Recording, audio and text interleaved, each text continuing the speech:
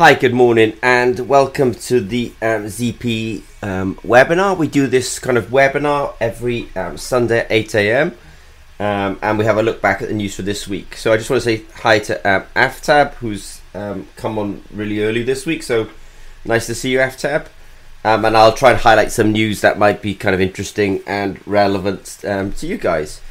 So let me just jump straight into it. And I think this will be sort of interesting. You know, people often ask us, you know, how long do CGMs or continuous glucose monitoring actually run for?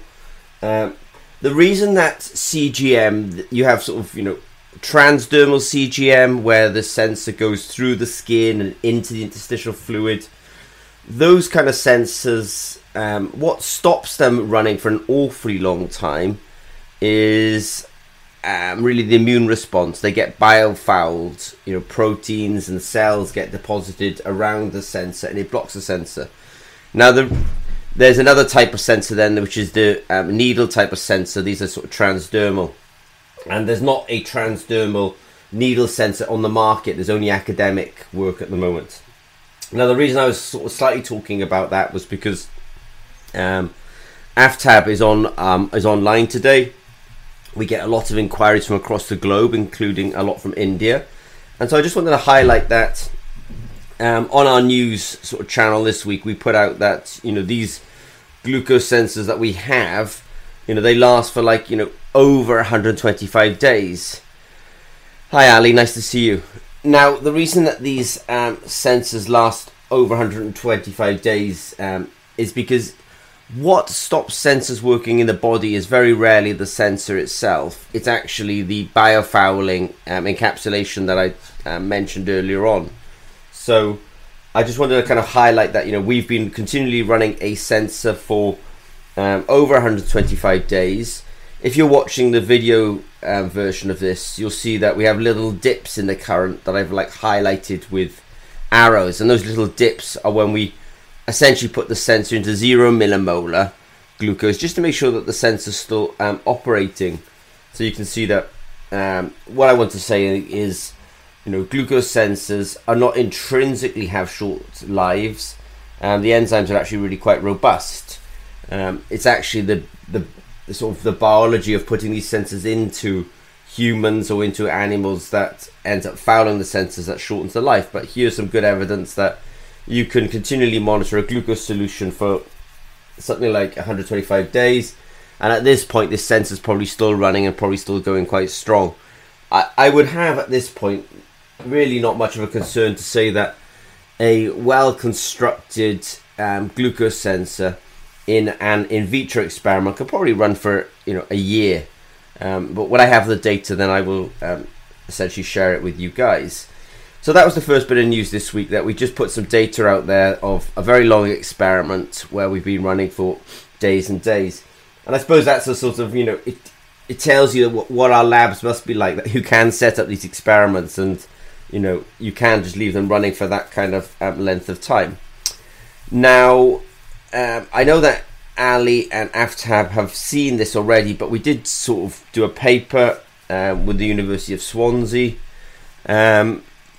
that was published this week, and in that paper they were using kind of screen printed graphene electrodes and also pH electrodes, and essentially it's recognized in our products that we do have a really good screen printed pH sensor. I know Ali in particular has an interest in water monitoring, so Ali, you know, we have this version of our pH sensor.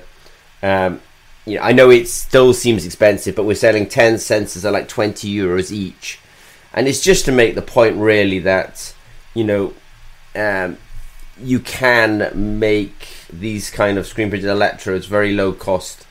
And then when we do the higher volumes, I believe if I remember rightly that we're doing electrodes for much less than, you know, €20 each. So I'm a big believer that eventually we'll get to a point where a lot of water testing, a lot of environmental testing is done on these kind of low cost type of screen printed electrodes. Now, the reason, as I say, I was talking about these pH ones is because we did the paper with Swansea University. But it's also probably just worth saying that I'm really quite excited by this, to be frank. And I'd be very interested in people's thoughts and comments around this, because we've also made a graphene electrode now. And it's kind of, I think it's the lowest cost graphene electrode on the market. But of course, I don't always know what other people's pricing are. But I know that, the fact that I think this is a fairly low cost graphene electrode. So I would be super interested in, if this is not the lowest cost graphene electrode in the world, then I'd be super interested to know what it is. For me, the reason that we've made this kind of graphene screen printed electrode is because people want it, but it's also to prove the point that this stuff can be low cost. And so we did it. So a couple of things. We did a paper with Swansea University this week.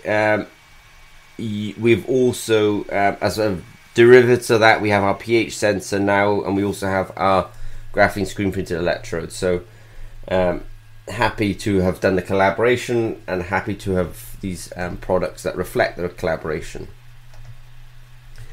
Now, I have already mentioned it, but I think it's just interesting to know about this kind of thing. If you're following along on the video at the moment, that's interesting to know. Aftab just said that in his knowledge it is low cost, the graphene electrode, so that's good. Now, the reason I'm showing this particular photo, if you're following the video, it's a picture of Birgitta and Evan. So Evan is the Evan Zimmer in Zimmer and Peacock, and this is Birgitta, one of our lead biologists.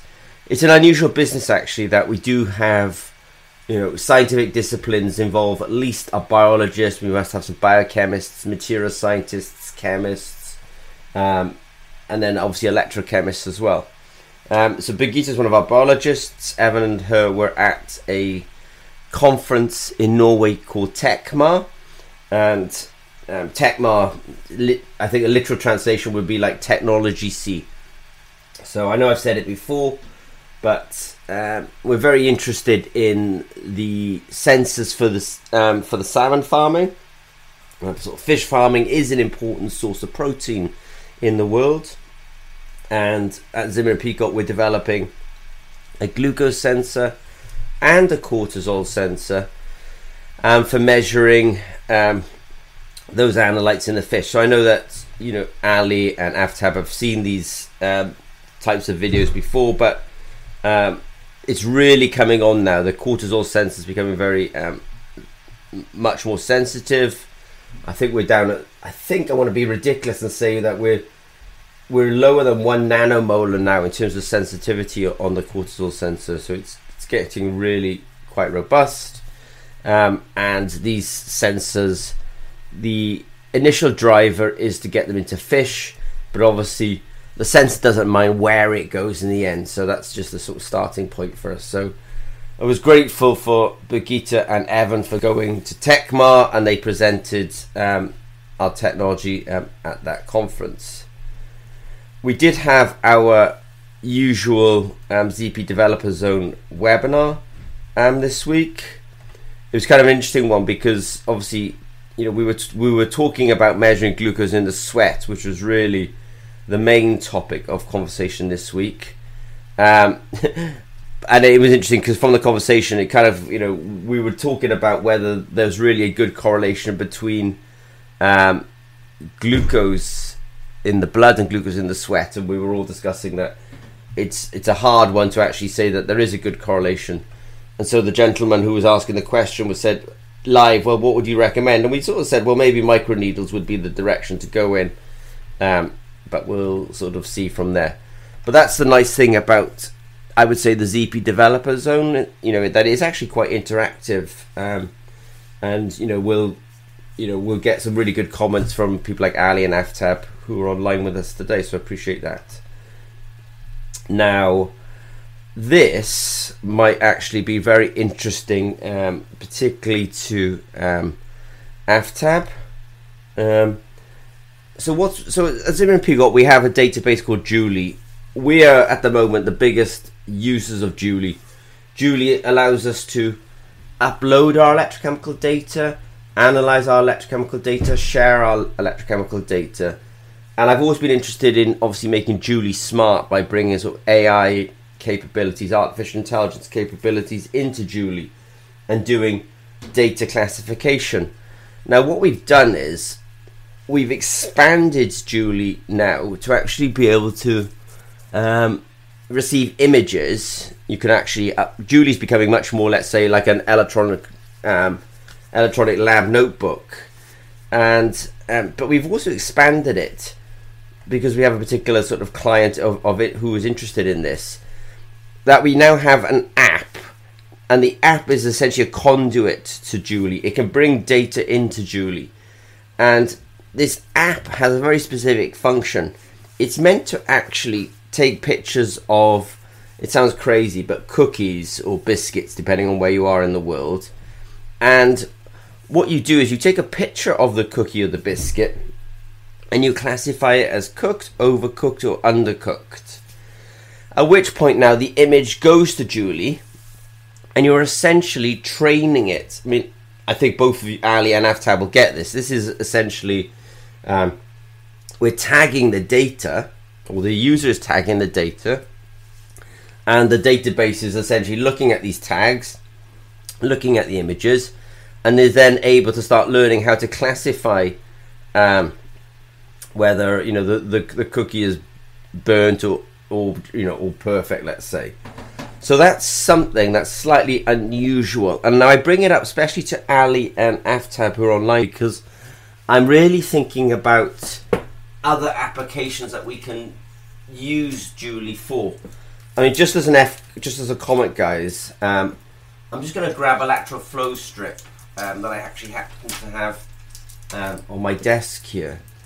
And so I was kind of thinking to myself, well, actually, we can use this kind of image recognition, image classification to start working on, classifying colorimetric assays. So Zimmer and Peacock, we're an electrochemistry business. As we develop our technologies like this image classification for Julie, it would allow us to become involved in things like colorimetric assays, maybe lateral flow assays. So at the moment, if you do a lateral flow strip, there's no way of digitizing the signal. But of course, if you take a picture and you upload it to something like Julie, then we can actually do image classification on this. So Aftab is just sort of agreeing with this as well, because I know Aftab has a kind of a background and an interest in this kind of thing. So I went slightly off on a tangent there, but I'll bring it back a bit and sort of say, at Zimmer and Peacock, the news is, we have Julie. It is powerful. It's getting powerfuler. We are using it a lot. We actually have a client now who wanted us to come up with a way of allowing them to determine in their factory whether they were preparing the cookies correctly. And so we made a app that runs on the front end of Julie. You can take a picture of the biscuit and you can start training the database. You're right, it's machine learning. And I am interested in expanding this kind of image capture. You can use it in crops, you could use it in maybe looking at the clarity of water. I'm just kind of thinking aloud a little bit, but anything where the data is an image or a color, we could start rolling it out to applications, let's say, like that. Alright, I'll roll back a bit now and carry on with our news. And I think I'm coming to the last bit of the news now. I think this is actually quite interesting. Right, so at Zimmer and Peacock, like other companies, we do thick film printing, for example, and I'll use gold as the example. So we do thick film printing of gold. We make some nice gold screen printed electrodes. Great, love those. We also do some vapor deposition of gold, and they make for really nice gold electrodes as well. And I might just kind of touch on that just very quickly on the video.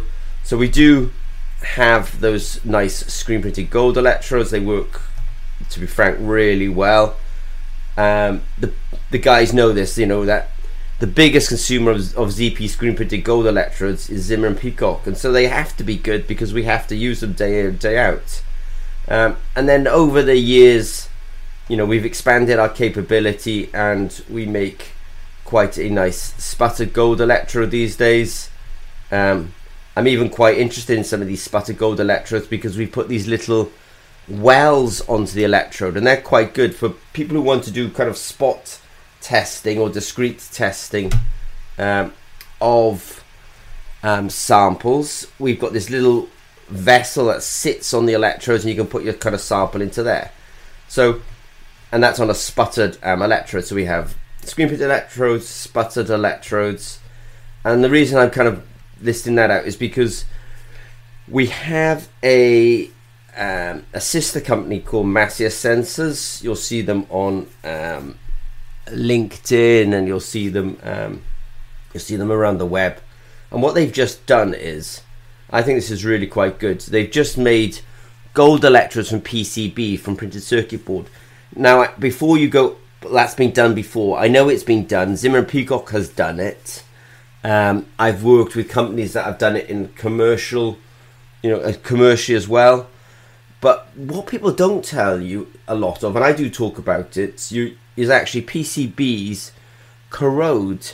So if you do ever Google like corrosion PCB electrodes, Zimmer and Peacock, if you Google those kind of words together, you'll find some evidence from our website that these electrodes corrode.